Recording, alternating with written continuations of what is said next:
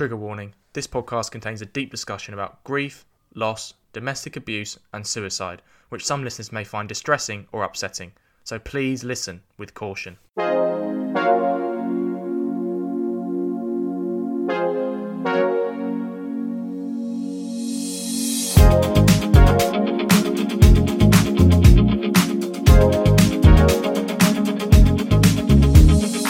Hi Venters and welcome to Real Stories. Yes, that's right, another new podcast series hosted by me, Freddie Cocker. So far, I've launched series to help DJs, solo artists and sports people from across the UK and beyond. However, there was one topic I wanted to cover on the Just Checking In podcast family that I myself have experienced both the light and dark sides of. That topic is theatre, in my case acting. Acting and drama was a big part of my life, right up until the age of 16. I was the lead in most of my school plays, and the stage was somewhere I could be the fullest version of myself in many ways, and also escape from myself as well. Until I experienced the horrible period of bullying and cyberbullying in a drama school I went to, I'd given serious thought to pursuing acting as a career when I escaped my hellish secondary school. After this experience, however, I was turned off acting for a long time. Public speaking and plays became sort of a trigger for me, a construct of my PTSD, which I only removed in its entirety a few years ago when I did my first public speaking appearance for Vent at the Mad Millennials launch event. In recent years, I've rekindled my love for the theatre and all the positivity it brings to our culture and society.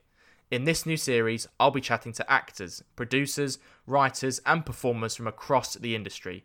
Each pod will discuss my special guests' theatrical careers, the pieces of work that have meant the most to them, issues within the industry and their mental health journeys. This is Real Stories. If you hadn't noticed yet, we have got a brand new theme tune just for this series, Venters. You will all know how much I love big friends of the pod Patawawa, which is why they provided the theme tune for every episode of the pod so far. I am also massive fans of London-based disco act Eka, and I've seen them live almost as many times as Patawawa. Their dance floor groover, Backseat Driver, will provide the soundtrack for each and every episode of Real Stories, and I beg you to go listen to them as well. You will not regret it. Now, on with the show. My special guest for this first ever Real Stories episode is Dan Dawes. Dan is a writer, director, producer, and has also dabbled in a bit of acting in his time in theatre as well. He also happens to be a good friend of Tim Fletcher, who was the first ever Just Checking In podcast and great Vent champion. Just seems like yesterday I was recording that pod with Tim, to be honest. The class divide in acting, resilience, anxiety, suicide and grief, and rediscovering your creative spark post-lockdown are all on the menu. This is how our check-in went. Dan, welcome to Real Stories. Thank you so much for taking the plunge and being the first ever guest on this new series. I can't promise everything will go smoothly, but hopefully it does. First off, everything's a bit crap at the moment, and we'll discuss it a bit later, but this year has been particularly horrible for everyone, I think. How are you coping at the moment, mate? And how are you, basically? Well, I mean, now I know that there's the added pressure of being the first in a new series. Fucking dreadfully, Freddie. But yeah, thanks for dropping that one in. No, I'm all good, mate. I think I'm looking forward to chatting. And yeah, I mean, at the time of recording, it's just before lockdown 2.0. So everyone's pretty uncertain about stuff. Everyone's pretty worried, pretty scared.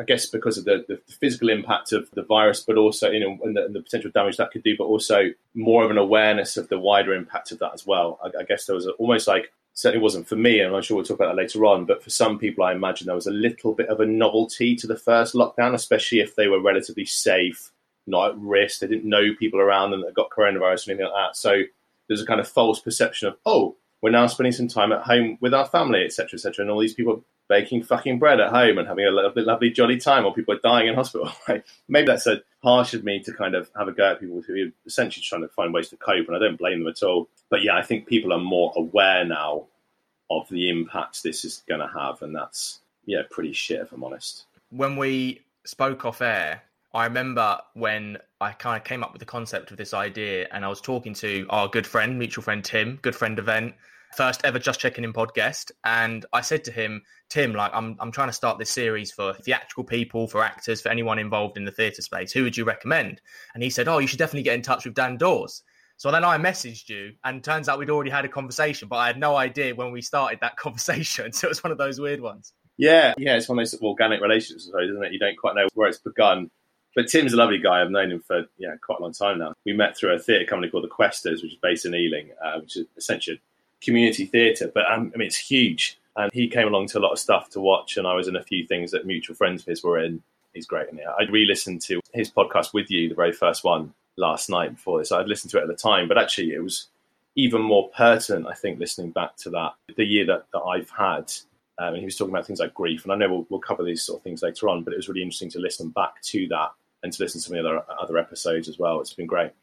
We've got so much to crack on with, mate. So shall we just get started?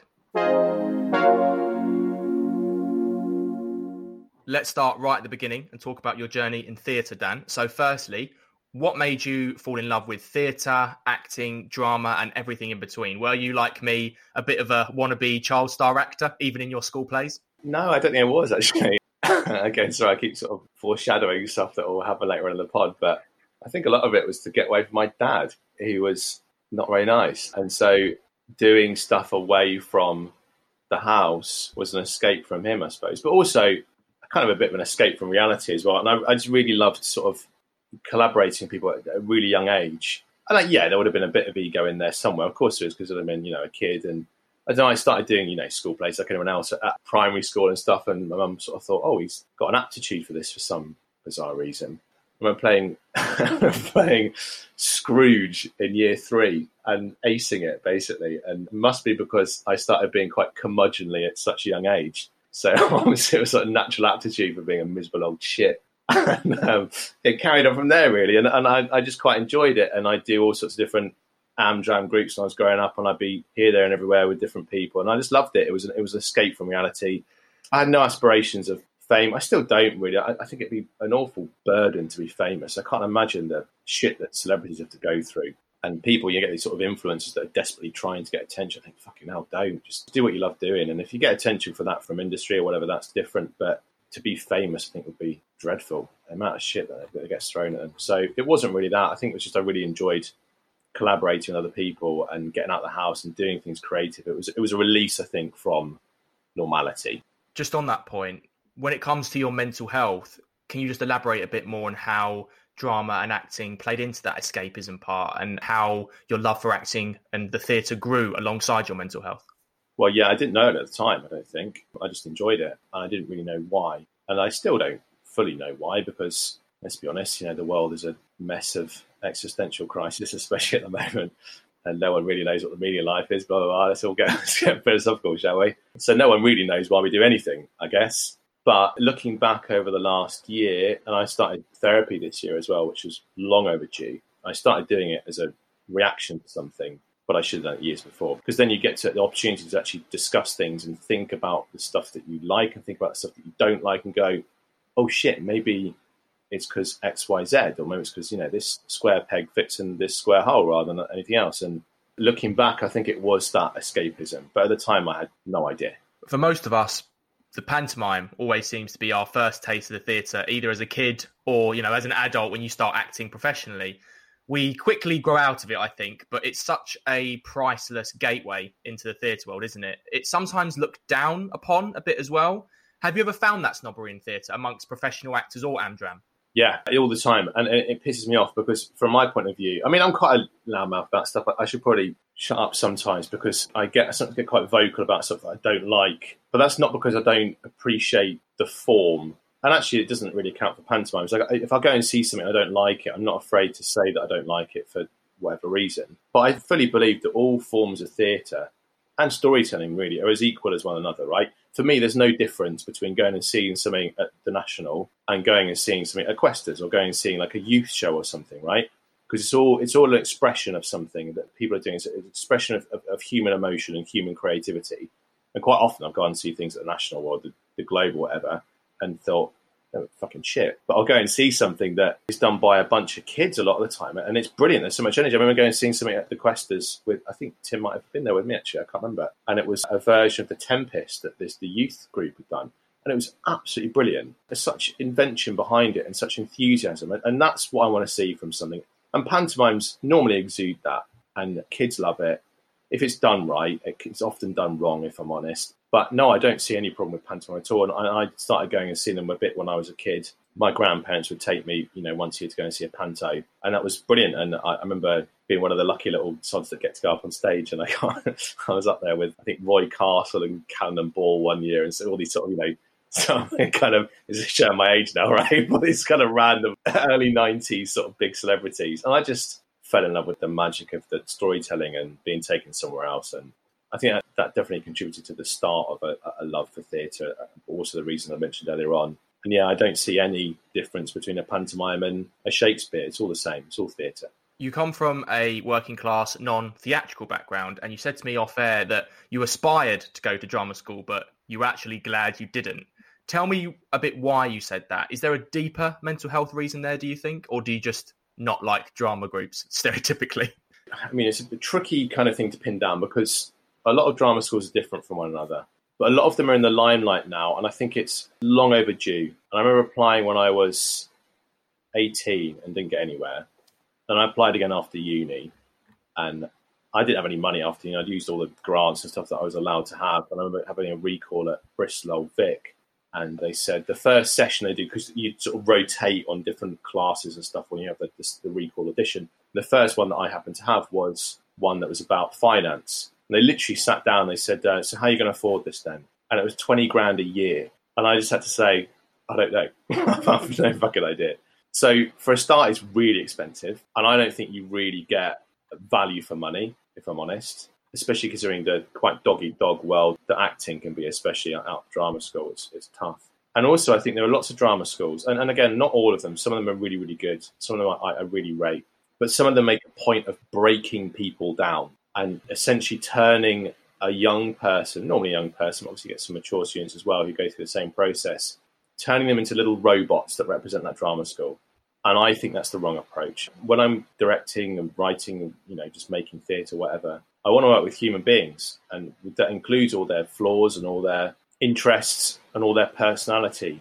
I don't want to work with a fucking robot. And I get a bit sick of that drama school approach. And I enjoy chatting to actors about it that have been through that. And the majority of them say it didn't do them any good. Breaking a human being down is dehumanizing them. And I think that's a really archaic, patriarchal, frankly, approach to what theatre is.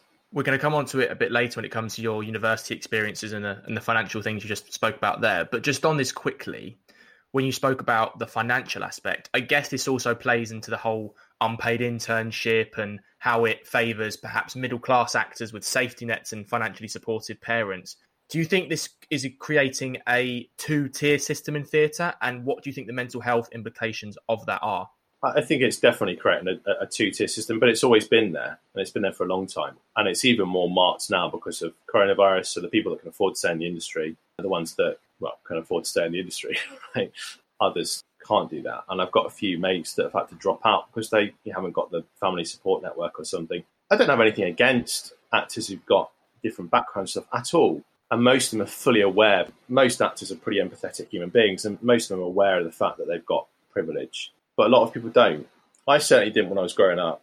But having said that, I was still able to go and join groups and stuff. And that's because I was a bit more time rich than some people. Like there's some people grow up and they've got to go out to work at the age of 12 as well as school, right? So I had it lucky in some respects. But we didn't have much money floating around.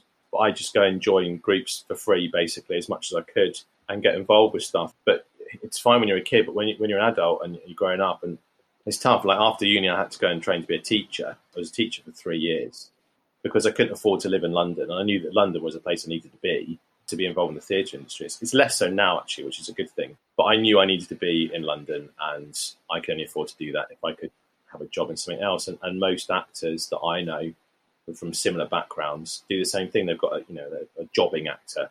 They're working in a bar, a cafe or what at the same time. And it's hard. It's a gig economy and it's tough. And you get people in power structures, a little bit like the drama schools I mentioned earlier on, who are dicks to people, basically, and treat actors like they're cattle, and it pisses me off endlessly.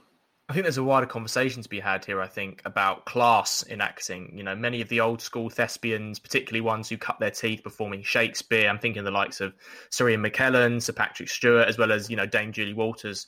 They've spoken passionately about the grants they were given as young actors to support their fledgling careers because they came from working class backgrounds. They had them long enough so they could get their big breaks. You told me that apprentice model doesn't exist anymore. I think this is quite a dangerous trend. What do you think about it?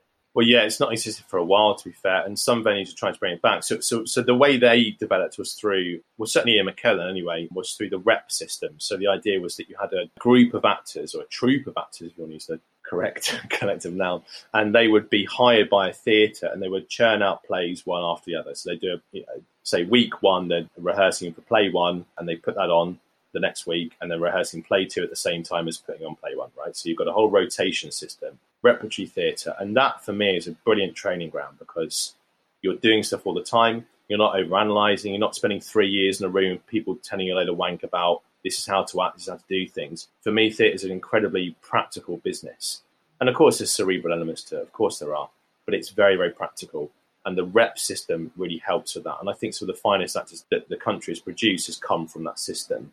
And now I think the quality in terms of theatre acting has gone down a little bit overall. There are still wonderful actors out there, but drama schools tend to focus a lot on screen work. A lot of it's very cerebral. A lot of the stuff I sort of referred to before about breaking people down, it's all bollocks. Just do plays. Just do stuff. And you learn through that. And you will start off being shit. You will, because everyone's shit when they first try something. There's stuff about innate ability and talent. Yeah, there's a little bit of that there. But a lot of it is craft. The reason why they call it playwriting is because it's a craft. And acting and directing stuff is very similar. It's a craft. You've got to train it. You've got to practice at it. And the rep system was really, really good for that. It has its faults, but it was really good for that. And it's not there anymore. And it does a couple of things. It means that actors are more cerebral now, which is a shame. And they less on instinct. And also it means that access is more of a problem because the only people that can afford to get into the industry are the ones that go to drama school, basically. On that access point, do you think this has any mental health implications for how people can perhaps be limited in aspiring or dreaming of what they could be because they see the problems with that access, if that makes sense? Yeah, I think so. I certainly did. When I was applying for drama school after uni, and I saw peers of mine from uni go after drama school, well, I can't afford to do that. So it sort of delegitimizes you. It pushes you down into a place that this whole thing about social mobility is often complete bollocks, right? In practice, it doesn't exist very much, but it's almost weaponized as a term by certain governments, right?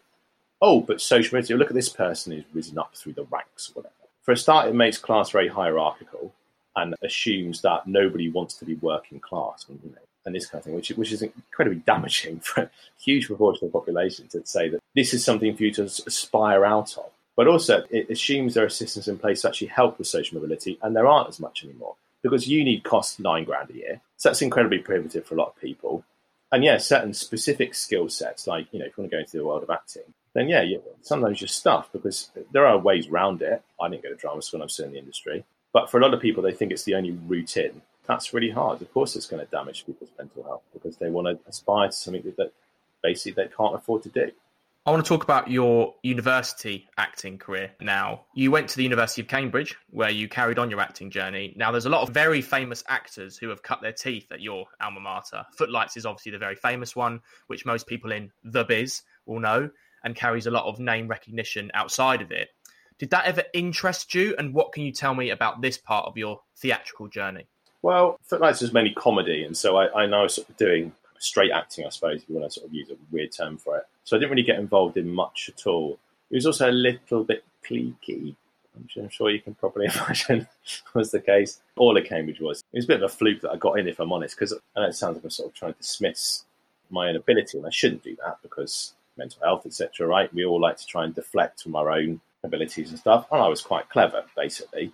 So I was able to get, sort of decent grades at school. But I only apply. I remember at the time as well, there wasn't an online system, so it was just a UCAS book. And I went into school, whatever, and I was flicking through this UCAS book and looking at different universities and saw Cambridge and thought, fuck it. Why not? I'd heard about it. I heard it was quite good and thought, yeah, I'll give that a go. I'd had no training or anything like that. And it did make me laugh a little bit that now having worked in education, I see the amount of pressure that's put on a lot of kids to get to Oxbridge, and obviously a lot of the people I went to uni with as well, put under enormous pressure. Like imagine going to Eton or Winchester or something like that, and you're being bred to go to Oxbridge, and if you don't get there, and I spoke to lots of people very candidly about this, mates of mine who went to these sorts of schools, and I'm not saying that their life is really tough because it's not, right? But if you're in a system where you're sent off to boarding school really young, and you've got all that pressure to get somewhere by the age of 18, that's incredibly damaging. And I didn't have that. So I was fortunate in that respect. Okay, fine, I didn't have all the training and stuff that they got. But can you imagine going through all that training and all that pressure and still fucking up? Whereas I just went, I'm just going to apply for a laugh. I didn't get any training for interviews or anything like that. There's a whole ecosystem, and there are people that build careers out of training kids to do Cambridge interviews. Fucking hell. It's a bit of a racket, I think, if I'm honest. And it was a weird, weird time of life. Yeah, 3 years after spending a lot of time basically in a working class environment, but doing lots of theatre with mates and stuff. And then going somewhere like that, yeah, it was an odd time in my life. It was at this point that you told me you really began to notice some, shall we say, cultural differences in the way you were treated or spoken to as a working class lad done good, in inverted commas, at this institution. And I guess it's come out more and more in recent news about accent stereotyping or prejudice or whatever you want to call it, when people have different accents to a privately educated upper middle class accent. One acting tour in particular, you said to me, exposed this difference quite starkly. Do you want to tell the listeners about this and the wider impact that these class differences were having on your mental health? I mean, I did lots of tours and stuff when I was there. I toured America and I toured Europe, which was really fun. But, I mean, the piss-taking of accents certainly went on. And I sort of brushed it off at the time. In fact, I sort of played up to it in a way. I thought, well, if that's what people are going to label me, I'll play up to it, which is probably a bit of a silly thing to do in retrospect. But I'd be, here's Dan coming into the pub, all this kind of stuff, like I was fucking Andy Capp. And I'm not, you know what I mean? I'm not like that anyway. But compared to them, I certainly was. And there was always a degree of, you are slightly separate. Even though I had friends and stuff and friendship groups and stuff, it's fine. It's like a little kind of feeling lonely or anything. But there was always that slight veneer of you are a little bit different. And there are certain codified things that are said that you don't feel a part of, certain mannerisms. I remember actually going out with a girl at uni. I shouldn't mention her name because she's actually quite a prominent feminist now. She's written books and stuff, and I could agree with her entirely when it comes to the feminist angle. But she had a weird fascination with people from private school, really weird. And I remember thinking, you'll end up going out with someone from Eton or something, and she did in the end. And she used to say, they've just got a way of dealing with women, which is I just remember thinking that was a horrible statement.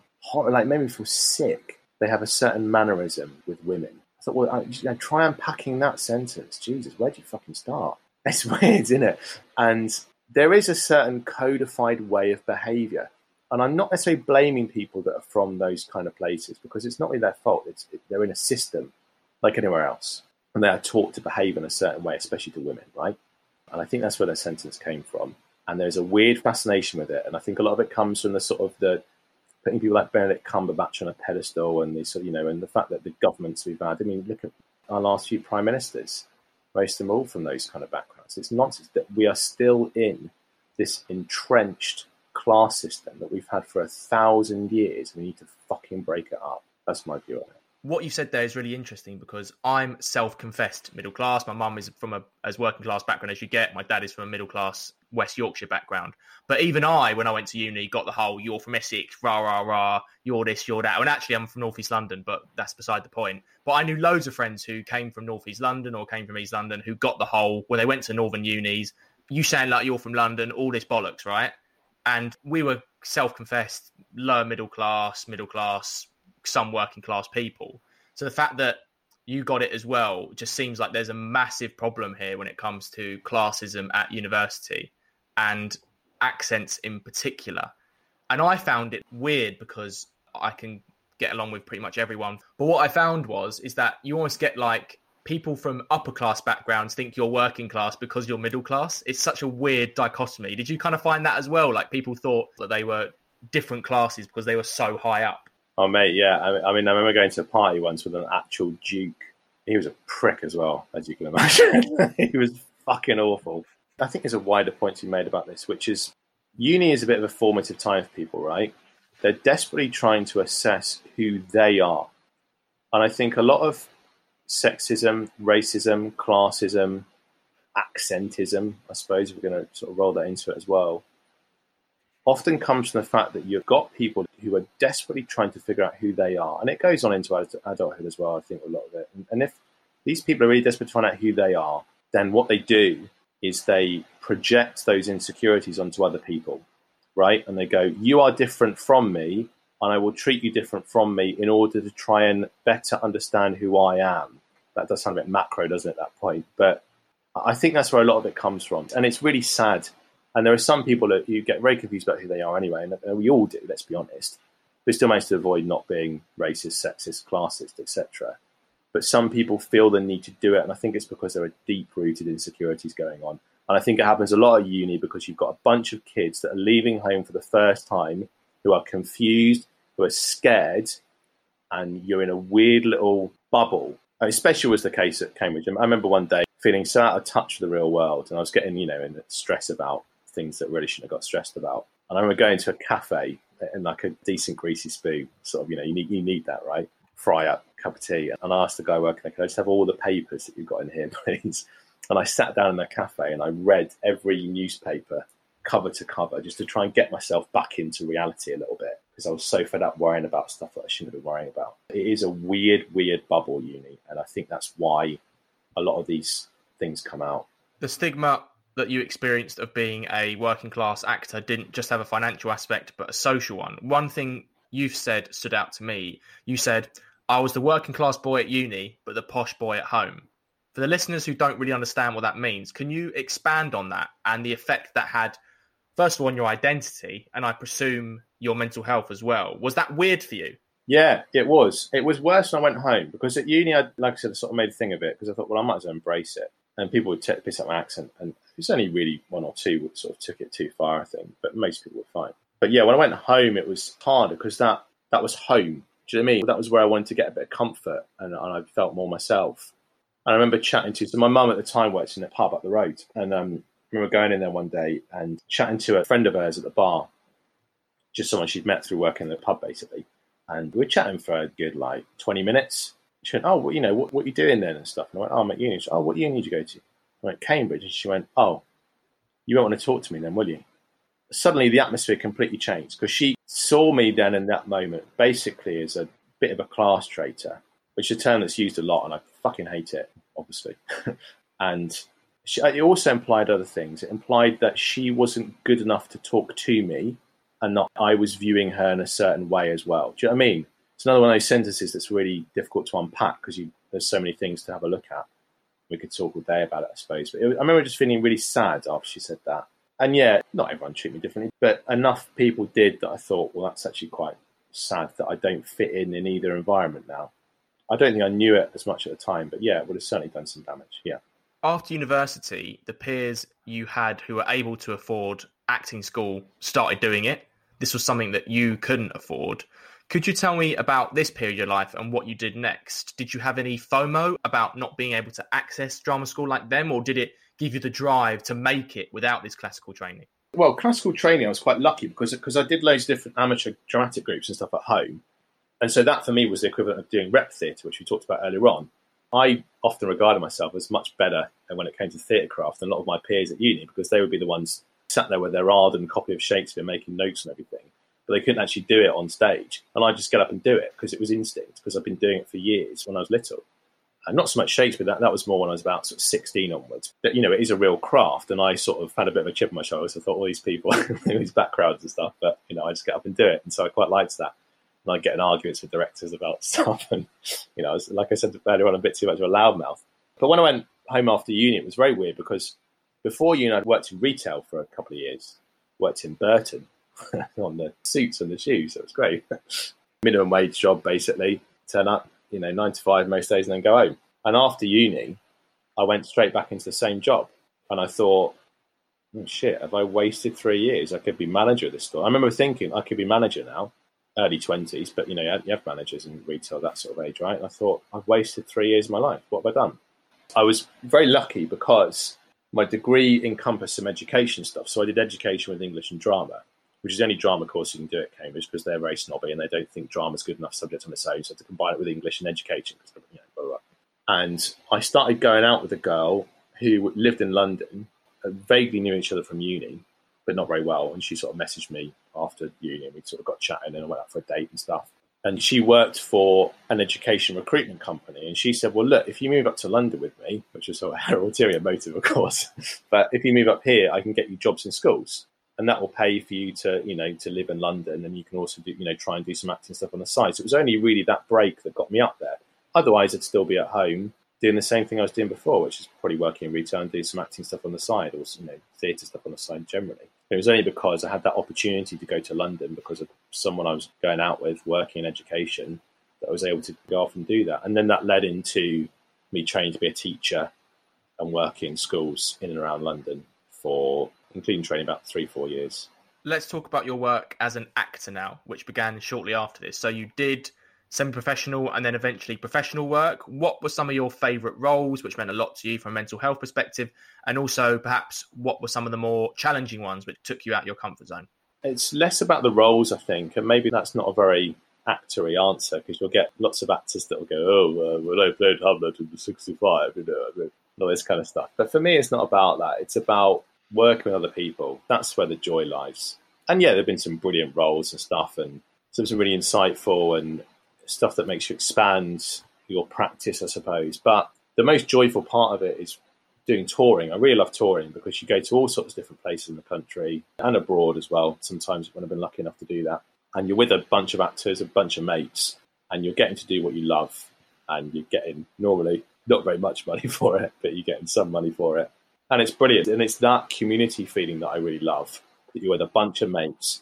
And that is more advantageous, I think, for your mental health than the roles that you're playing. Do you think you need to be a certain type of person to make it in the arts or have a certain resilient mindset? You had a couple of stories you told me off air about some brutal casting calls, which I think the listeners should really hear about because I think it will open their eyes. Well, that's one quite good example that I can use, which is the difference in how an actor is treated from someone who's got their own theatre company, right? And I'll answer your first point later on, but this is part of the reason why I decided to go sort of more full pelt with running a company rather than sort of just, in inverted commas, being an actor. I went to a casting one morning for an advert, and they're always really soulless. Anyone who's an actor listening to this will know exactly the format. You turn up, you're waiting for ages, you sign more forms than you need to apply for a mortgage with, often with the same information because these people can't be asked just copying some information across. And you go into a room and there's a casting director that's been there all day. And I feel bad for them because this is their job, is to treat actors like cattle. And you go in and you face the camera and you say your name, you turn left, you turn right, you show your hands to show there's no tattoos on your hands and stuff. And you say your agent's name and you do some really crappy little bit of improv. Oh, look, imagine there's a bird in the sky and you're following the bird in the sky and then it shits on your head. Oh, that's really funny, isn't it? And it's for some shitty company like Tetley's or something, some crap going on. And it's just really soulless, basically. And you are treated, I keep using the same term, but it is true. You're treated a little bit like cattle. It's a machine and you're churned into it. And, I feel bad for the people that have been spent 3 years at drama school and then sat there and doing this sort of thing. And then in the afternoon, I had a meeting at a brilliant venue in London called the Vaults. I've been trying to put on a project there for a couple of years. And for one reason or another, it's not happened, but they're very keen to do it at some point. And because I've written this play and they read it, I met the head of theatre there who's really lovely, meeting with her, and you're just treated so much differently. You're treated as a creative and not, again, inverted commas, just an actor. And that's the only reason why I've gone into other things at all. But it makes you realise, Christ, that the life of an actor is really hard because you're treated appallingly by people sometimes, really appallingly. And it's just part of the system, and it's the system that needs to change somehow, I think. But in terms of what you said, I just can't remember your first question now that was sort of linked onto the start of that. What did you say? Do you need to be a certain type of person or have a resilient mindset to make it? Certainly resilient, yeah, because it's hard. It's really hard. And you get very few gigs. And when you do, you're often treated pretty badly. Not by everyone at all. I firmly believe that 75% of people that work in the industry, companies are absolutely trying to do the right thing and are really, really good. We try and do the right thing.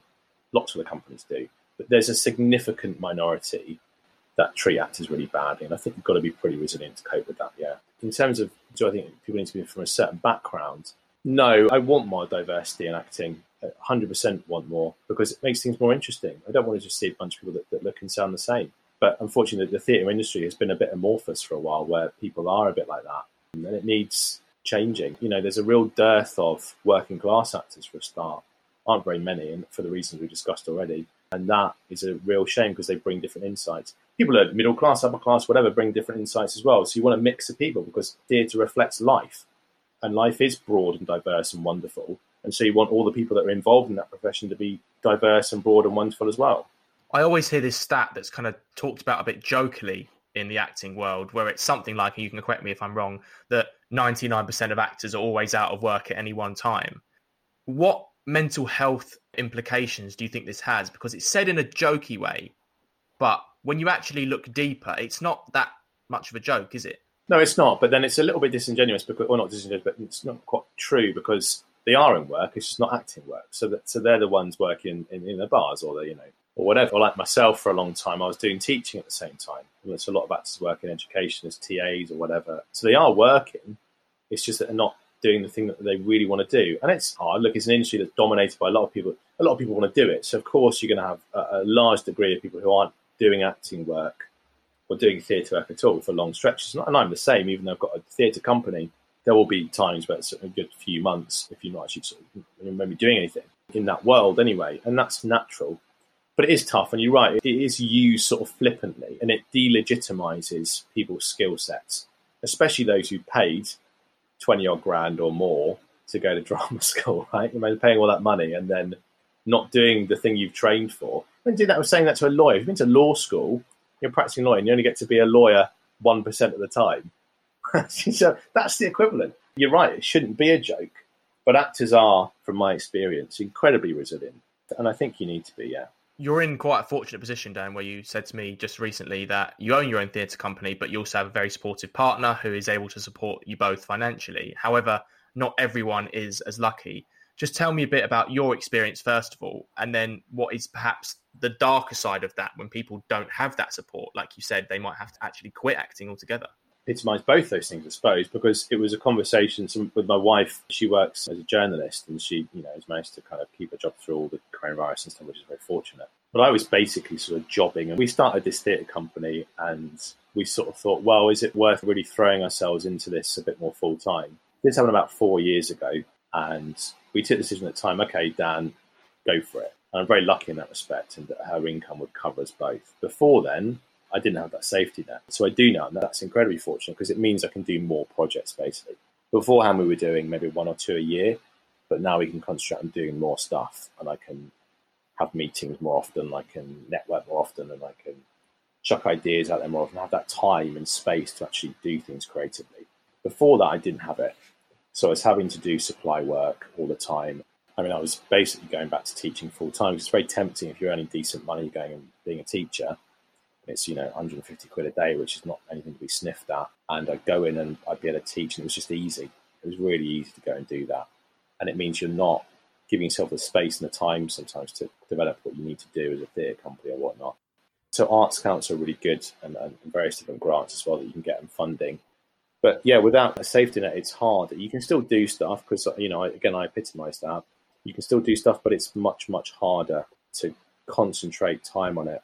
And I'm very fortunate that I have that safety net, and my wife's very supportive. I mean, she runs the company with me, so I guess it's in her interest as well. But it is very, very handy and very, very useful. And I try to work with people as much as I can who don't always have those safety nets, because I want to give them a bit of a crack at stuff as well, basically, because I recognise how hard it is and how tempting it is to work in something else that brings in the money.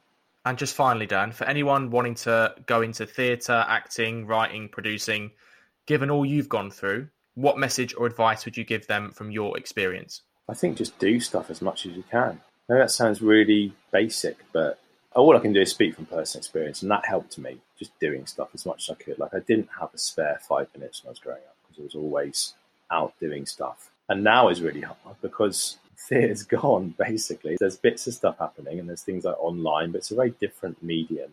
And it's difficult because when you've been doing it all your life constantly, to not have that is a really difficult way to manage, or it's difficult to manage. So I just say to people, take the opportunities that you can and just do stuff and practice, because it is a craft, it is practical. The more you do, the better you get. We talked about Dan, the actor, writer, and director. Let's talk about your own journey in a bit more detail, mate. So why don't you walk me through your early life in Portsmouth, where you grew up, maybe your teenage years, and looking back, were there any early mental health experiences you can pinpoint? Who's the Dan that we meet here? Whoa, that's a big question, isn't it?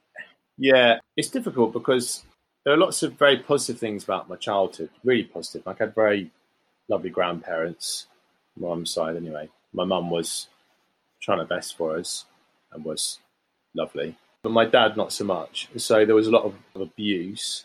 I don't remember the physical abuse. I mean, there was it was a little bit when I was growing up a bit later that I do remember, but only really sort of occasionally getting pinned against the wall or something like that. But I was never sort of hit. It was just sort of, well, no, I'm making excuses. There was physical abuse. It just wasn't a huge amount of it. There was a lot more when I was a kid, when I was very, very little, that I don't remember, that my mum told me about later on. And I know that she nearly divorced my dad when I was quite young because it was happening so frequently. And I also know that I would stand up for my mum as a toddler, basically, which is pretty kind of weirdly funny if you think about it, I suppose. Yeah, and so I don't think I've ever been aware of mental health aspects of that until this year, really. So I've got 3 brothers, all younger than me, who all went through a similar experience to me growing up. We're very close. Once my mum divorced my dad when I was 18, we became a really tight-knit group as a result. This negative influence had gone from our lives, basically. And we talked about this a lot, and we've always sort of joked about it and gone, oh, God, yeah, Dad must have fucked us up, mustn't he? Oh, that's funny. Yeah, we'll deal with it one day. So it's kind of like a subconscious thing. We all know that. Jesus, yeah, actually, we went through quite a lot of shit when we were kids, but have not really acknowledged it. And it's only very recently, literally in the last few months, that I've sat back and gone, oh, actually, that wasn't very nice. And I think sometimes we have a propensity, don't we, as human beings, to sort of brush off our own problems and yet be very sympathetic to others. And I've always been really willing to listen to people's mental health stories, I suppose, and to help actors through stuff, as mentioned before, and deal with people as human beings and help them. And actually, we don't help ourselves enough. And I certainly didn't give myself enough self-care or enough respect to go, actually, Dan, you need to spend some time unpacking some stuff that happened. So it was a very happy childhood in some respects because I was able to escape and do theatre, as I mentioned before, and grandparents were lovely and my mum was lovely. But her approach and my grandparents' approach was always, don't worry, put a smile on your face and carry on. And at the time, we were thinking, yeah, that's good because you're just getting on with life. It's fine. And actually you go, well, no, probably shouldn't have done that because there's a lot of stuff to deal with. And you were basically, as much as it's hard for me to admit now, you were excusing the behaviour of a monster. And that's not really acceptable. And the reason why she eventually divorced my dad was because, well, for many reasons, but I just remember her being miserable the whole time, that she just burst into tears all the time. This was about 18. And because I rowed my dad a lot, I was accused of being a home wrecker lots. And I was always in a weird situation where I felt like I wanted to help my mum out and I wanted to back her up. But if I did that, then he would take that out on her. And so it was a weird cycle where I felt I couldn't say stuff even though I wanted to because it'd get her in the shit.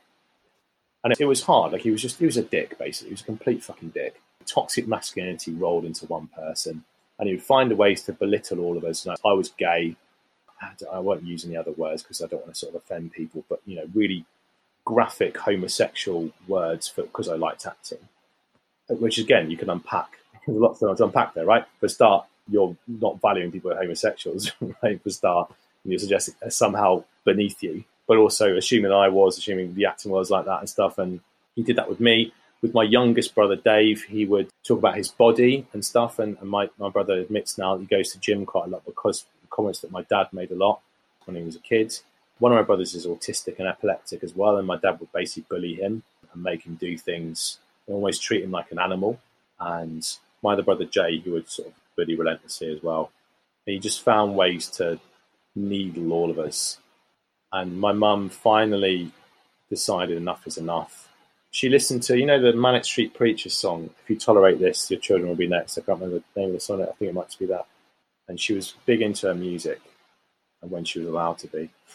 And she just listened to those lyrics and thought, yeah, I'm tolerating this, and I shouldn't. I've got to do something about it. And I'm really glad that she did. Given that you witnessed both domestic abuse and toxic masculinity so strongly when you were growing up, did this make your relationship with your mum even stronger as an adult and a child? And did it make you more protective of your three younger brothers as well, because you wanted to protect them from your dad and perhaps take the brunt of his perhaps bullying behaviour and save them, if that makes sense? Yeah, saviour complex is a big thing, right? And I've only just realised that this is what's been going on in my life for a long time, because I wanted to save my mum from my dad, and I wanted to save my brothers from my dad. And I grew up way too young. And I think, to give this slightly cyclical feel, I think part of the reason why I did acting and theatre stuff was because I was allowed to be a child. I was allowed to go and play somewhere. And actually, I wasn't given that permission at home, because I had to be an adult, basically, from a really young age. I don't know how young, but I remember thinking I've got to, it sounds a bit weird, but sort of be the man, do you know what I mean, in a sort of very gendered way. But that's also an environment I was brought up in, because I just witnessed this toxic masculinity the whole time. And sometimes wasn't aware that that was the case. And it certainly fed into a saviour complex and that later on. And also a lot of anger issues as well. I used to get really angry. And it would often be about stupid things like games and stuff, playing games. I used to get so angry with people. Playing football when I was growing up, and I remember I had a football. I'd be playing football with my mates, and I wouldn't score a goal, or they'd take the piss at me for missing a chance or whatever. And I'd pick the ball up and go home. I used to have real anger issues, and all I was doing was projecting that anger that I had towards my dad in other parts of my life. I guess because I wasn't able to express it at home, because if I did, I'd get my mum on the shit. And that carried on until very recently, late 20. I mean, I'm 34 now, and yeah, I think sort of mid-late 20s, certainly. A lot of anger issues still. I didn't know how to unpack stuff. I didn't know what was really going on in my head. I didn't understand it. I thought people had to behave in a certain way. Not that I think I have too many sort of symptoms, I guess, of toxic masculinity, but in terms of that anger, that was there. Did you or your brothers ever become hyper self-aware or conscious of not being abusive yourselves towards women because of the experience that you went through? And did it ever become not extreme, but to the point where you would maybe overthink things or overthink certain behaviours, if that makes sense? Yeah, you're always conscious of not being like him. And actually, the most insulting thing my mum ever said to me was, "You sound like your dad." I was saying something, and I remember going, "Oh, fuck." I don't think I did, actually, but I can't even remember what it was. But we were having an argument about something, and I said something that I don't know what it was, and she told, you sound like your dad saying that. Fucking hell, that's an awful thing to say. I hated him. I'd say I still do, but actually it's more passive now. He's like a stranger to me now. I've not spoken to him for fucking 15 years. Yeah, and so it's more of a passive thing now. I don't feel as much anger as I used to. But yeah, I think we were always really conscious of not being like that, which is only a good thing in my point of view, because we saw what abuse does to people, what it did to us, what it did to my mum, what it did to my grandparents, who were in a really difficult situation because they're dealing with a daughter who was in love with someone, but the person she was in love with was abusive. Yeah, it was everyone's always on tenterhooks. And when he finally left, I mean, there are all sorts of, he gave us death threats before he went. I slept with a knife under my pillow for a while. We went to the police because he was doing really weird things. Because he was still in the house for about 6 months before my mum was able to basically remortgage the house and kick him out, pay him off. I think it was about 80 grand or something stupid like that, just to get rid of him. Because he obviously, dug his heels in. And after that, there was just such a change in atmosphere. We were a family probably for the first time. It's fair to say that until the start of this year, you were perhaps fortunate, you said to me, when it comes to negative mental health experiences outside of the abuse and that trauma that you experienced as a child. However, just before lockdown, your mum took her own life. Now, I can't even imagine what this must have been like for you, mate. If you could just tell me what the events were kind of leading up to it and then the aftermath and how you felt. what happened really, we still don't really know what really happened, but sort of towards the start of 2019, sort of spring 2019, she started being really insecure about stuff that she'd never been insecure about before, or certainly not for a long, long time. Certainly since my dad left, which was way back. I remember actually treating her for it was her birthday in March, and I took her up near the O2 stadium. She'd always wanted to climb over the O2, and I said, "I'll treat you for your birthday, and I'll take you wherever you want." Well, you don't get out enough, you don't do stuff. And she was, "I just want to climb the O2." and I took her around London for the weekend and stuff. And I remember even then, like, she just sort of seemed slightly off, not quite as comfortable as she normally was. And then that sort of developed through the spring and the summer. And we think now, and she thought at the time as well, that it was menopause that triggered it. She started focusing on her face and started thinking that her face was drooping. We went, no, you look no different. You look fine. And she just sort of started rapidly going downhill, mental health-wise. And, I had seen my mum like that before. My dad was around. But I hadn't seen her like that for a long time, where she was shaking, she was crying. There were days she couldn't get out of bed. And I would go back home quite a lot to help sort of look after her. And she was signed off work because she had basically a panic attack at work in September last year, like 2019. And she just kept deteriorating. She tried all sorts of medication, but GP provision, NHS provision for mental health is not very good, especially in that area. I think it really depends on what area you're in, and it was really bad. She tried taking her own life in, I think it was late summer, I think it was August 2019, before she went back to work. She went to hospital, and it was an overdose. And she went to hospital and was basically discharged. Like, "Hey, how are you feeling now? Do you think you'll do it again?" "Okay, fine. See you later then." That was it. And she tried it again later on in the year. And despite the fact that, we'd taken all the pills away and stuff, and like, it's difficult because you've still got like knives in the drawer. So like, if someone wants to do this, then they will find a way of doing it. But for her, it seemed to be an overdose, and we took all the pills away, but she still managed to find a way to do it. And after then, she spent more time in hospital because she was quite unwell, as you can imagine. And the mental health provision after that was okay. She had a sort of 2-week course afterwards, and it gave her a bit of structure to her day because she wasn't going to work either. And she felt, because she'd been this mother hen for a long time, she'd looked after us all her life, and she'd spent so much time in her life looking after other people, especially my autistic brother and my grandma, especially since my granddad passed away, which is about 10 years ago. She is the person keeping people together. And then suddenly she was thrown into a situation because of the menopause, probably, but I think also because of other deep-rooted stuff that she hadn't really got into herself, mental health things. Suddenly her world was falling apart. Everything that she valued and that she knew, which was looking after other people, she couldn't do anymore because she had to look after herself, and she didn't know how to do that. And we really tried to help her.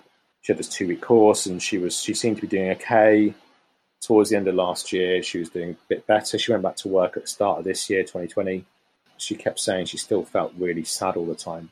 And I remember going back the weekend before she died to Portsmouth to go and sort of see how she was and stuff. And like, we went out for the day, and we did simple things like we cleared out one of the rooms in the house because it was a bit of a mess because my brother just moved back in. We cleared out loads of crap basically, and we would take it out to the dump. And I went to buy her a new lamp from Argos because hers had broken. And we're just sort of tootling around town really. And she said, "I used to love doing things like this, just pottering around." And she didn't. It was like someone had cut a hole in her, and there was just no positivity at all. She couldn't find any simple joy. And it was really obviously horrible to see. And we all were trying to make her feel better. And it didn't work, basically, which is horrible because then a lot of guilt comes and you think, well, could I have done anything differently?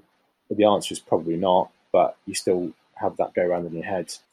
And then she took an overdose again in mid-March, and she passed away at 1 a.m. On the 18th of March. And I got to hospital just in time, but I almost wish I hadn't, because I got to see the final few minutes when they were basically trying to restart her heart. And I don't wish that on my worst enemy. It was horrible to watch. And then lockdown happened.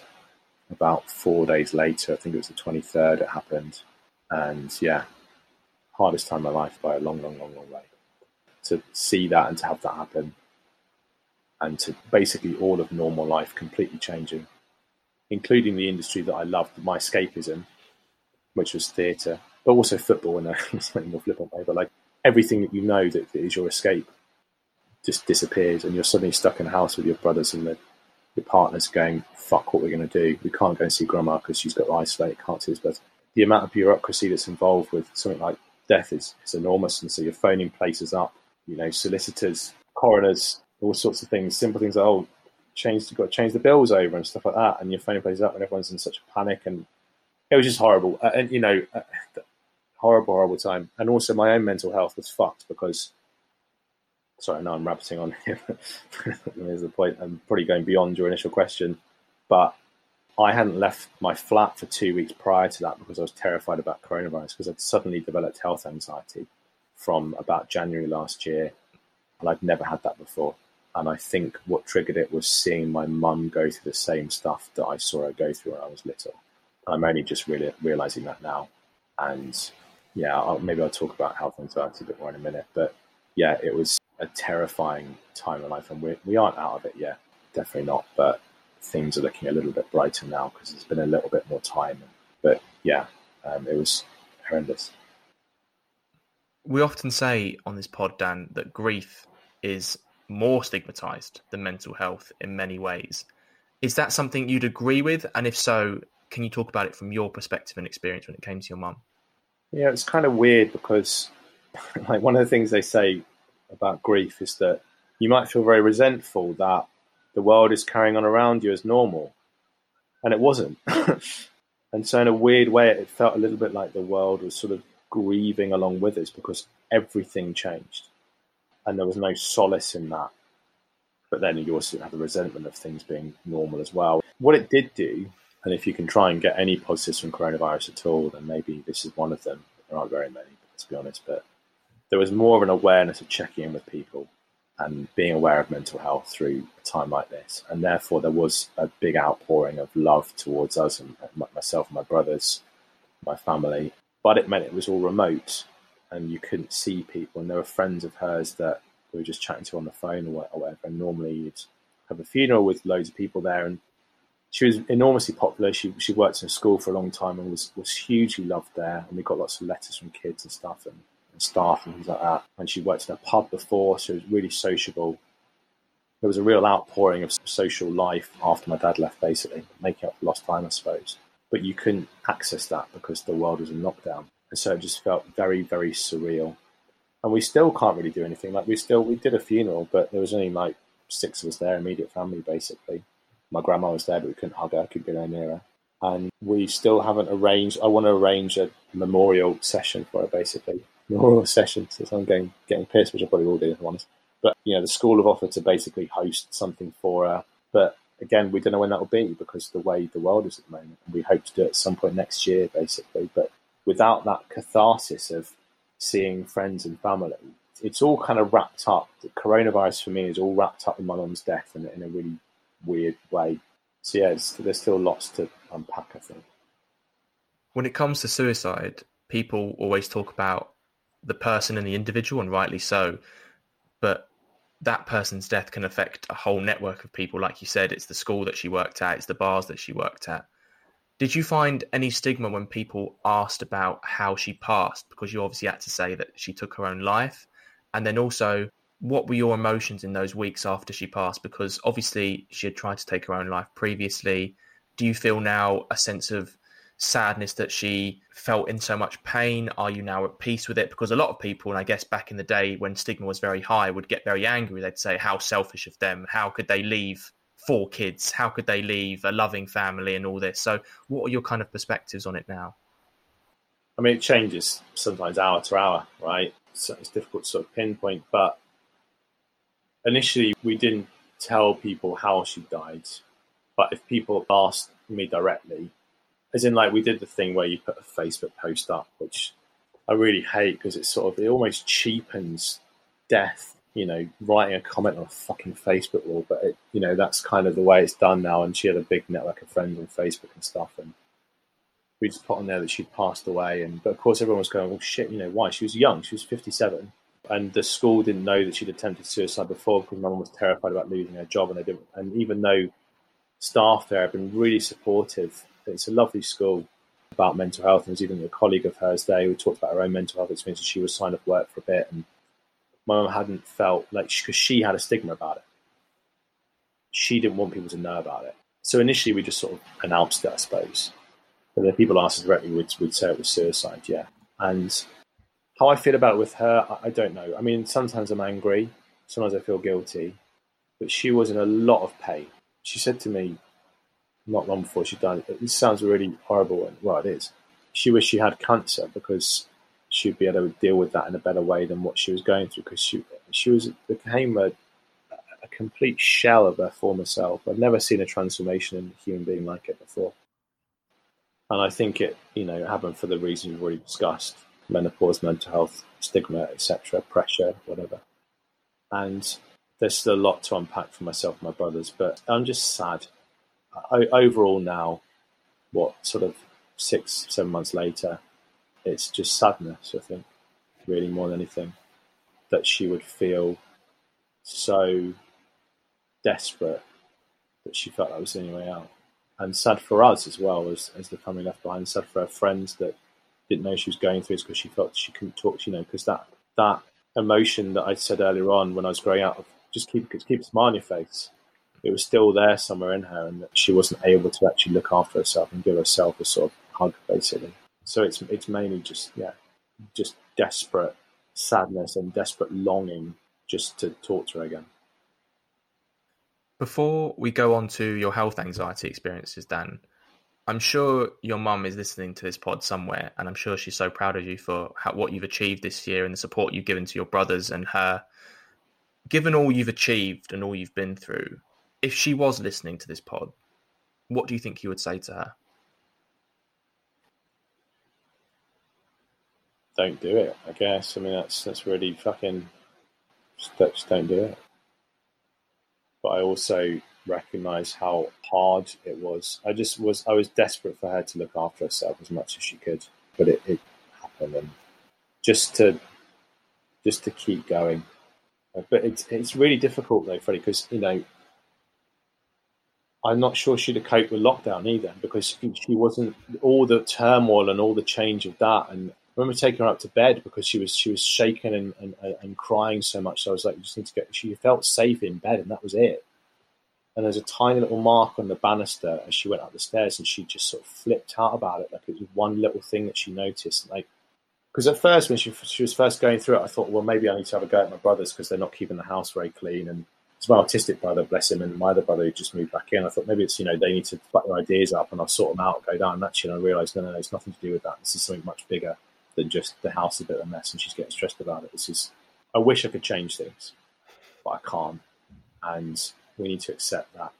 And she'd have found this year incredibly hard. And if I could change anything, it would be just to try and stop her from doing it and just try and convince her that she will get through it and that there is help there. But what annoys me though, Freddie, and I'm sure you talked about this lots of your guests, is that there is an onus on the person who's suffering to reach out for help, and they are not in a position to do that. They can't do it, right? And it pisses me off. And that was all we were told by GPs. And they said, "Oh, there's help there, there's a charity." And she tried. There are charities and stuff that deal with mental health in the area, and she would phone them and leave messages. Nothing back. And this was months and months before. And it's hard. I know there's lots of people going through stuff, but the provisions for mental health in the area were absolutely fucking dire. And the onus should not be on somebody to reach out because they feel they're not able to a lot of the time. I talk to her and say, "Mum, you can get through this. It's going to be really fucking hard, but you can do it." It would have been really difficult for her this year, especially. Really difficult. Just on that, mate, this is something I talk about all the time on the pod. You're absolutely right when it comes to people saying to someone, if you're struggling, reach out, or, you're always here if you need me. And I just start to get really annoyed by that sometimes. And obviously people are doing it from a good place, and I completely respect that. But we have to change the narrative from putting the onus on the person suffering to actively checking in, because a lot of the time, and you might have seen it the other day, where a Man City academy player tragically took his own life. And the article just basically had excerpts of people going, you would never have thought he had anything wrong with him. He never said anything bad about his mental health. He never seemed like he was struggling. And I was like, this is exactly part of the problem. That's the narrative, isn't it? And I think people do that out of comfort, actually, because it's a way to excuse themselves from not being a mate or not being a good brother or sister or parent, whatever. And it's hard because people do feel guilty about that sort of stuff. And oh, God, I never would have thought it. Well, maybe you didn't ask, did you? You know, that's my attitude a little bit towards it. And of course, we can't go around all the time trying to check in people, constantly. It's, it would never end. But I set myself a little rule in lockdown. I didn't always follow through with it, and I should have done. But I thought if I think of someone, I'll message them and see how they're doing. And it's been really lovely, actually, because I've spoken to lots of people. And of course, a lot of people reached out to me initially because my mum died and stuff. And people have been checking in with me since, but I've also tried to think, oh no, I need to check with other people as well, to check in with them, see how they are. I desperately try and cling on to any positives that you can get out of a situation. And another thing that has come out of my mum's death is myself and my brothers now have a really heightened awareness of our own mental health, but also other people's mental health. And so are now active participants in other people's mental health, talking about it, destigmatizing it. And I think if my mum was to have a legacy, then that's a pretty good one. I think she was desperate to reach out to people and desperate to get help, but she felt often that, the support wasn't there formally, but she felt there was a stigma around it. She didn't talk to mates enough about it. I think she'd be pretty proud of us now for talking about things like this much more openly. I hope, anyway. Let's talk about your experiences with health anxiety, as you mentioned before, Dan. 2 months before your mum passed, you told me that you began to experience this serious bout of health anxiety, including panic attacks that you said were so severe you thought you were going to die. I've certainly had my experiences of that when lockdown first happened. And like you said, losing all those self-care tools. And that was me. That was losing the theatre, losing football, losing gigs. I completely agree with where you're coming from. Do you think they were brought on out of fear for your mum? Were there other factors to play as well? Or was it just a kind of smorgasbord of things that went into one, basically? Well, I think it was triggered because I'd seen her go through all this. And I went on holiday with my wife at the start of last year. And we left just before the new year, so sort of just after Christmas. And we were going back home for Christmas, and my mum was in such a state that I didn't want to go. I didn't want to go on holiday. I didn't want to leave her. But my mum was, no, you have to go. You can't stick after me. You have to go. So it would have been just as bad if I'd stayed, because she'd have felt guilty about it. I did go, and she was, and my other brothers were there and stuff. But I remember the night before leaving, when I should have been excited about going on holiday, I burst into tears, and I didn't let my wife see. I didn't let anyone see. I think I've been holding a lot of stuff in, trying to keep my mum together and keep my family together and stuff. And when I was there, I'd never done this before, but I started Googling all these diseases I'm going to get in Vietnam. I'm going to get bitten by a mosquito and stuff. And I wasn't sleeping, so I was up all night Googling stuff and worrying about stuff, often crying on my own in the bathroom or something, because I felt like I was losing my mind. And yeah, the lack of sleep really didn't help. And I was convinced I got like DVT from a flight at one point. I was convinced I got all these different viruses, and I experienced what I now know is sort of depersonalization, or like disassociation, where I felt like I was floating above my body.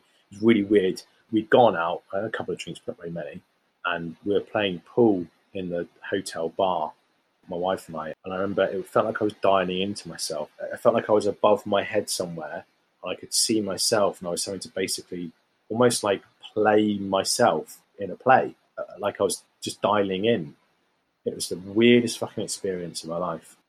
And for the rest of the time we were there for 2 weeks, and I was in a right state. There were days that were nicer, but overall it was horrible. And all it was, and I think I'm only just realising this in the last few months, was because all my concerns about my mum and my family was manifesting itself in this, right?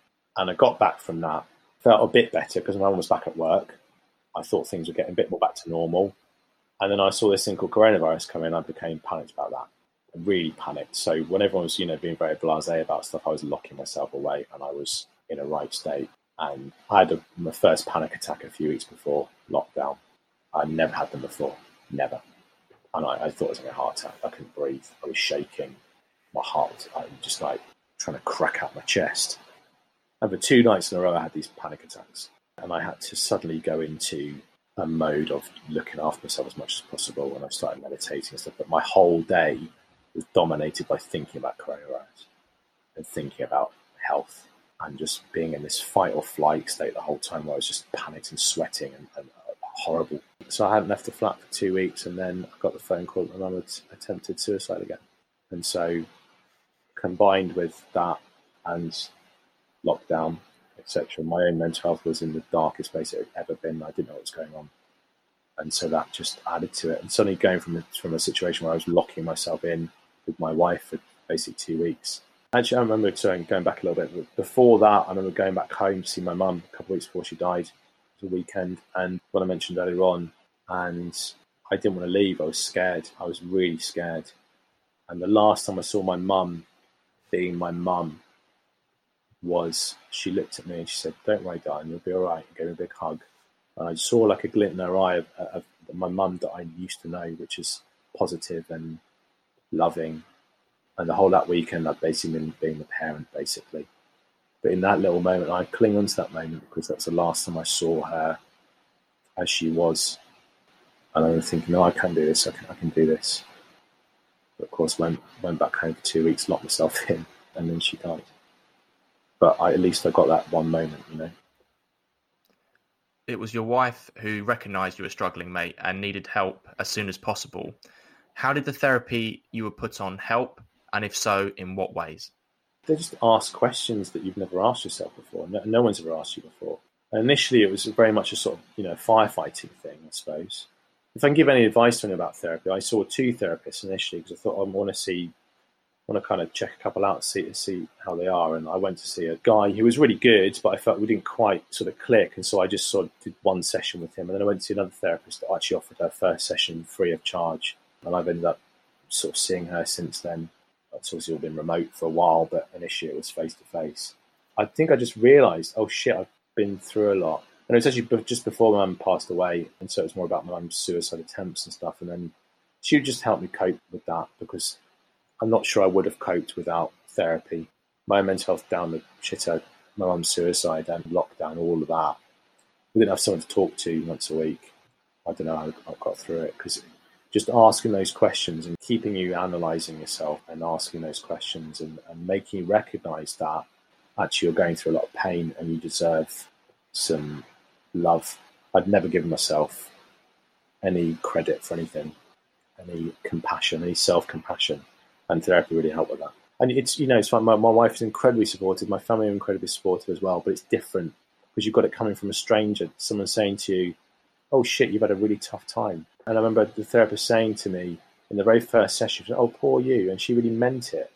And I think, "Oh shit, yeah, actually, it's quite fucking hard, this, isn't it?" I hadn't given myself the credit to even think you're going through a really tough time. So I've got to get on with it. That was my attitude. I've got to get through this. Come on, put a smile on your face. Man up, that horrible phrase, right? It's still there, it still lingers there, even though I know it's wrong, it's still, that little narrative in your head going, you've got to do this, you've got to carry on. And for the first time, someone said to me, "Poor you need to recognise that you're having a terrible time and look after yourself." Oh shit, no, I do, yeah, you're right. Do you think there's a stigma about going to therapy, particularly amongst men and boys? And how do you think we remove that stigma, if you think there is one? I think just by talking about it, really. And it's been quite interesting because when I started doing it, I was a bit embarrassed about it. But since then, I've made it quite widely known. I've put things on Twitter about it and stuff like that. And people have reached out to me and done that thing that you mentioned earlier on, which is, "Oh my God, I didn't think you'd be going through stuff like this. You seem so strong," stuff like that, right? And I've had quite a few blokes message me, actually, who said, "What do you think about it?" And they have then gone on to get therapy themselves. So that's another positive to take out of this. And I've chatted to quite a few of them about how it helped me, how I think it would help them potentially. Just being honest about the process. Like, it's not a silver bullet at all, but it does help, definitely. And I think people like yourself, people like myself and other guests that you've had on here talking about it really openly and saying it's fine, we all should do it. It helps.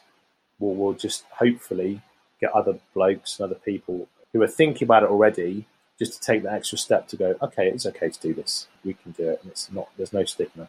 Because you're right, there has been historically, and I think attitudes are changing now, which is well overdue. Our final topic of conversation, Dan, and it's one I try and have with all my special guests, which is a general natter about our mental health. So firstly, and you can include circumstances or exclude them, how would you say your mental health is at the moment, mate? A lot better than it was at the start of the year. A lot better. I think time away from events and stuff, they say time's a healer, and to an extent it's right. Pain's still there. You still carry around all this baggage. It just becomes a little bit lighter, I suppose, or you learn to deal with it. Or you get some nice wheelie suitcases to carry it around with. I don't know. How far do you want me to extend this analogy? It's a bit better now than it was a while ago, anyway. And what age do you think you were when you first realised that these feelings you were having weren't physical and they were actually in your mind? 34, same age as I am now. the last 8 months, I've gone, oh, fuck it, all that shit happened when I was a kid and all this stuff happened with my mum. Yeah, that's probably going to fuck you up a little bit. And to give myself the time and the credit to actually deal with that properly. What was it like when you had that first conversation with someone about your mental health? Who was it with? How did it go? And what impact did it have on you? Did it feel like a massive thing, or did it actually feel quite insignificant? It was with the therapist, probably, in terms of, a focus session just looking at mental health. The first time I'd ever done anything like that. And I just kind of I remember just listing the amount of stuff that had gone on. And actually, it wasn't so much the therapist I ended up using all the time. It was the guy therapist I went to see first. And I just remember him sat there with a notepad and he was just going, oh dear. He just kept saying, I kept saying the things that happened. Uni, when I was a kid, my dad, class stuff, mum, everything, the health anxiety. He was like, oh dear. And I remember thinking, actually, shit, yeah, I've probably been through quite a lot without realising it. And what things do you find in life that might trigger your mental health? So it might be things people might say to you, sounds, sensations, social environments. What can you tell me here?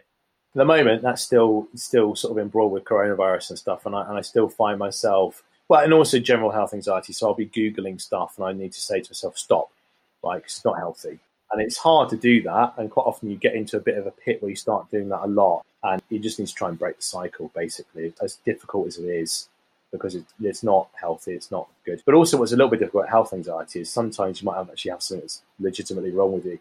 So I was getting really bad pain sort of in my groin area and stuff, and I'd done my thigh and stuff a little while ago. And I actually had to go to hospital and get some scans done. Unfortunately, it's okay.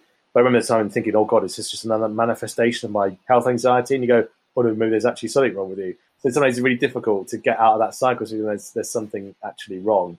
Too much screen time doesn't help, because then a lot of that screen time goes into Googling stuff and to talking about things, and also the news. The news is doom and gloom all the fucking time, no matter what you're going through, and it's so depressing. And I've learned recently that through trying to unpack this savior complex stuff, because I'm always so concerned with trying to save other people and help other people out, and actually all you can do is the stuff that you can directly influence. So I can help people out through the theatre industry somehow, and I do try and have conversations with people to help with access and stuff like that, and through other means, my family and whatnot. All you can do is control the stuff that's within your circle of control, right?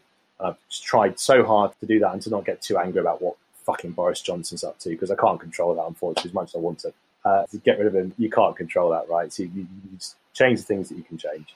And what tools and methods do you use in your own life to improve your mental health or help you feel better? Which ones have you found that have worked, and maybe which ones that you've tried but haven't?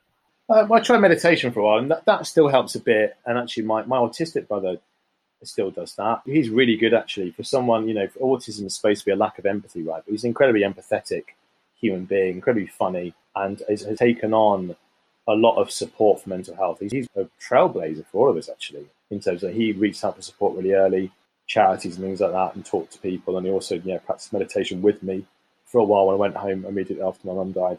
And I found that really helped. I don't do that as much anymore, but I find talking about it and being open about it just really helps. So stuff like this is really useful. But also talk to mates about it. I had a long conversation with a mate of mine a couple of nights ago on Zoom, like a 4-hour chat about life and stuff, and just kind of chewing the fat, really. And just being very open about it, I think, helps enormously. Toxic masculinity is a big topic on this podcast, Dan. It's one I try and break down a lot. Hopefully in a few years and a few more pods, toxic masculinity will be no more, or be in a very small minority. What would you define as toxic masculinity? And outside of, I guess, your childhood and experiences with your dad, what examples of it have you experienced that you can share with the listeners?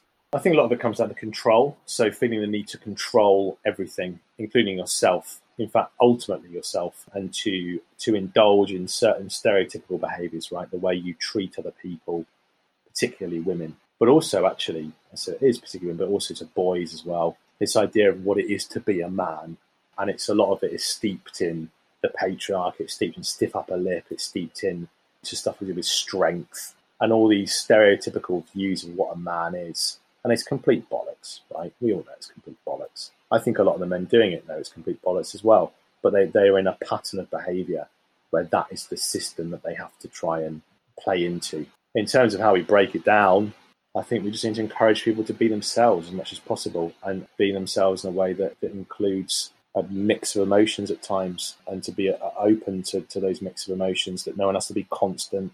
We all change. Sometimes we get up and we feel like shit. Sometimes we get up and we feel brilliant. Talking to people changes our moods. An awareness that human beings are all different, but we all share similarities as well. And to celebrate those. And that's what I love theatre as well, as a celebration of human emotion and human interactions and stories. And the more men, I think, that open up about that, the better long term. I also talk a lot about this idea of positive masculinity, Dan, and hopefully in a few more years and a few more pods, masculinity will just be described as positive masculinity. How would you define it, and what qualities do you think a man should exude to be described as positively masculine? Now, some guests have said it's self-confidence, some guests have said it's emotional intelligence, self-awareness, compassion, empathy. What would you describe it as? I think it's caring, having a caring aspect of your personality. I think really helps with positive masculinity, because there's an assumption that a man caring about anything is negative. A man should be independent and strong. We all have aspects of that. Of course we do, quite independent with things. But that caring and that empathy, connecting with other people and not being afraid to connect with other people. My therapist said to me a while ago, we need to find the pink and fluffy Dan. That's quite nice.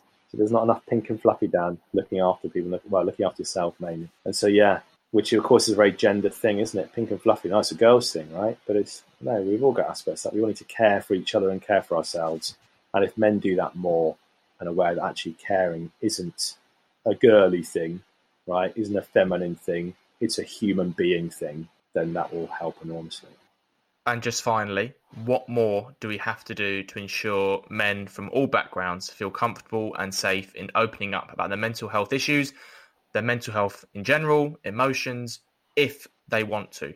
Not being scared of doing it and embarrassed at doing it. Because actually, as soon as you start doing it, it sort of rolls and you go, oh, this is fine. I can talk about this. This is absolutely fine. But that initial step, and that's a conversation I've had with a few people that I referred to earlier on. People saying, oh, how do you find therapy?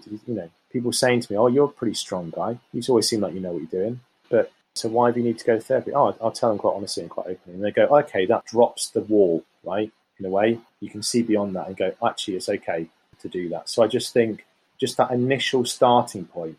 And as soon as that's happened, things suddenly get much better and people are much more open talking about it. But it's that initial point of going, just that step between, I think I should probably talk about these things, but I'm embarrassed and I'm scared, to actually doing it. I think that's the most important moment. Well, I think that's all we've got time for on this first ever episode of Real Stories. I hope you guys have all enjoyed it. I want to say a massive thank you to Dan for being my special guest on this first episode. He showed unbelievable bravery and honesty in speaking so deeply about his mum and his mental health experiences in the last year. I hope this pod has helped all of you listeners. As always, thank you to all the venters who've tuned in. Remember, if you've liked what you've heard, please give this a share on all the usual social media channels, tell your friends or work colleagues about it, or if you're feeling generous, give us a rating and a review on Apple Podcasts. Stay tuned for the next episode of Real Stories, and remember, it's always okay to vent.